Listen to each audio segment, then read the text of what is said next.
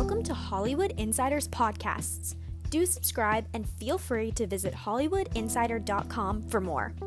Hollywood Insider is a media network focused on substance and meaningful entertainment while being against gossip and scandal, so as to utilize media as a tool to unite and better our world by combining entertainment, education, and philanthropy.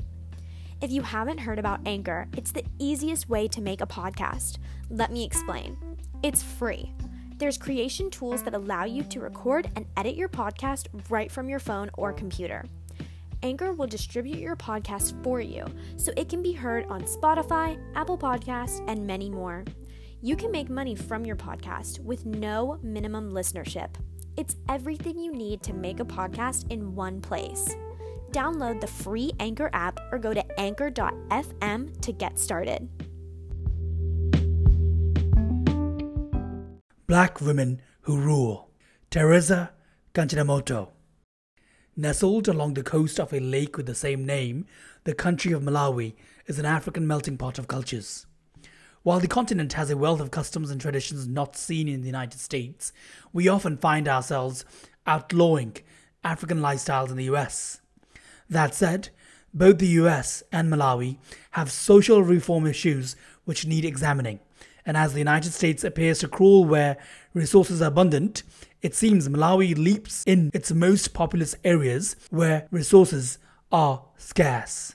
Thanks to Teresa Kanchinamoto, who is the sitting paramount chief of Malawi's Dedza district. Kanchinamoto notes education as one of her primary concerns, particularly education for young women and girls. In asserting education, she tackles sexual abuse as a rite of passage. For one, young girls are considered impure after their first menstruation and they are forced to cleanse through a sexual ritual. The process is a legal form of rape, and its purpose is to prepare girls for a young marriage and protect them from HIV/AIDS. These sexually abusive practices are a no-go for Kanchinamoto. Since becoming chief of her district, she has had 3,500 early marriages terminated, despite qualms of sub-chiefs, parents, and even couples. Of course, many might look down on African cultures that allow these practices, but I think they would be surprised to know that child marriage is not singularly an African culture issue. Child marriage and sexual abuse is rampant in the United States, not just in Africa. What many Americans might overlook is that federal law does not cover marriage age in the United States, and many states have no actual limit to marriage age with consent from parents or other judicial bodies. Technically, in 10 US states, there is no actual age limit on marriage. To add, according to the Rape, Abuse and Incest National Network, RAINN, in the US, Child Protective Services, CPS, substantiates or finds evidence for a claim of child sex abuse every 9 minutes.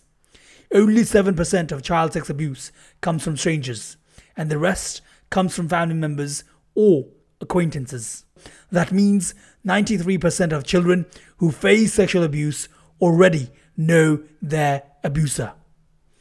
When we look at Kanchinamoto's goals through the lens of US struggles with childhood marriage and sexual abuse, we can see her as admirable, and the United States should strive for her ideals. Kanchinamoto is not just paving a way for the Dedza district, or even just Malawi. She is a global trailblazer, showing us that we need to tackle child abuse without exception. Kanchinamoto's promotion of education is another aspiration we should all accept. When she separates a child marriage, it means that the child gets to go to school and receive an education. Not only does she get to see young girls regain control of their own bodies and actions, but she makes sure they are given a brighter future, in her words. If you are educated, you can do whatever you want to do.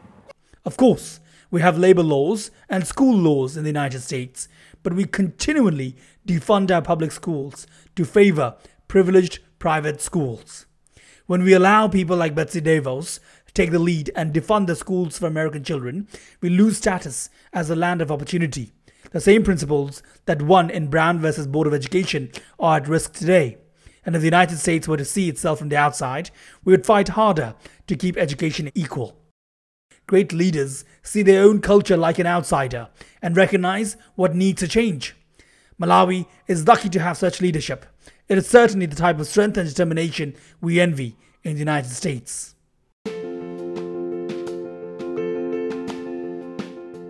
We hope you enjoyed listening to our podcast. The written version of this article can also be found on HollywoodInsider.com. Subscribe to our podcast and also subscribe to our YouTube channel at youtube.com/HollywoodInsiderTV. Follow us on our social media. We will be back next time with more thought-provoking features.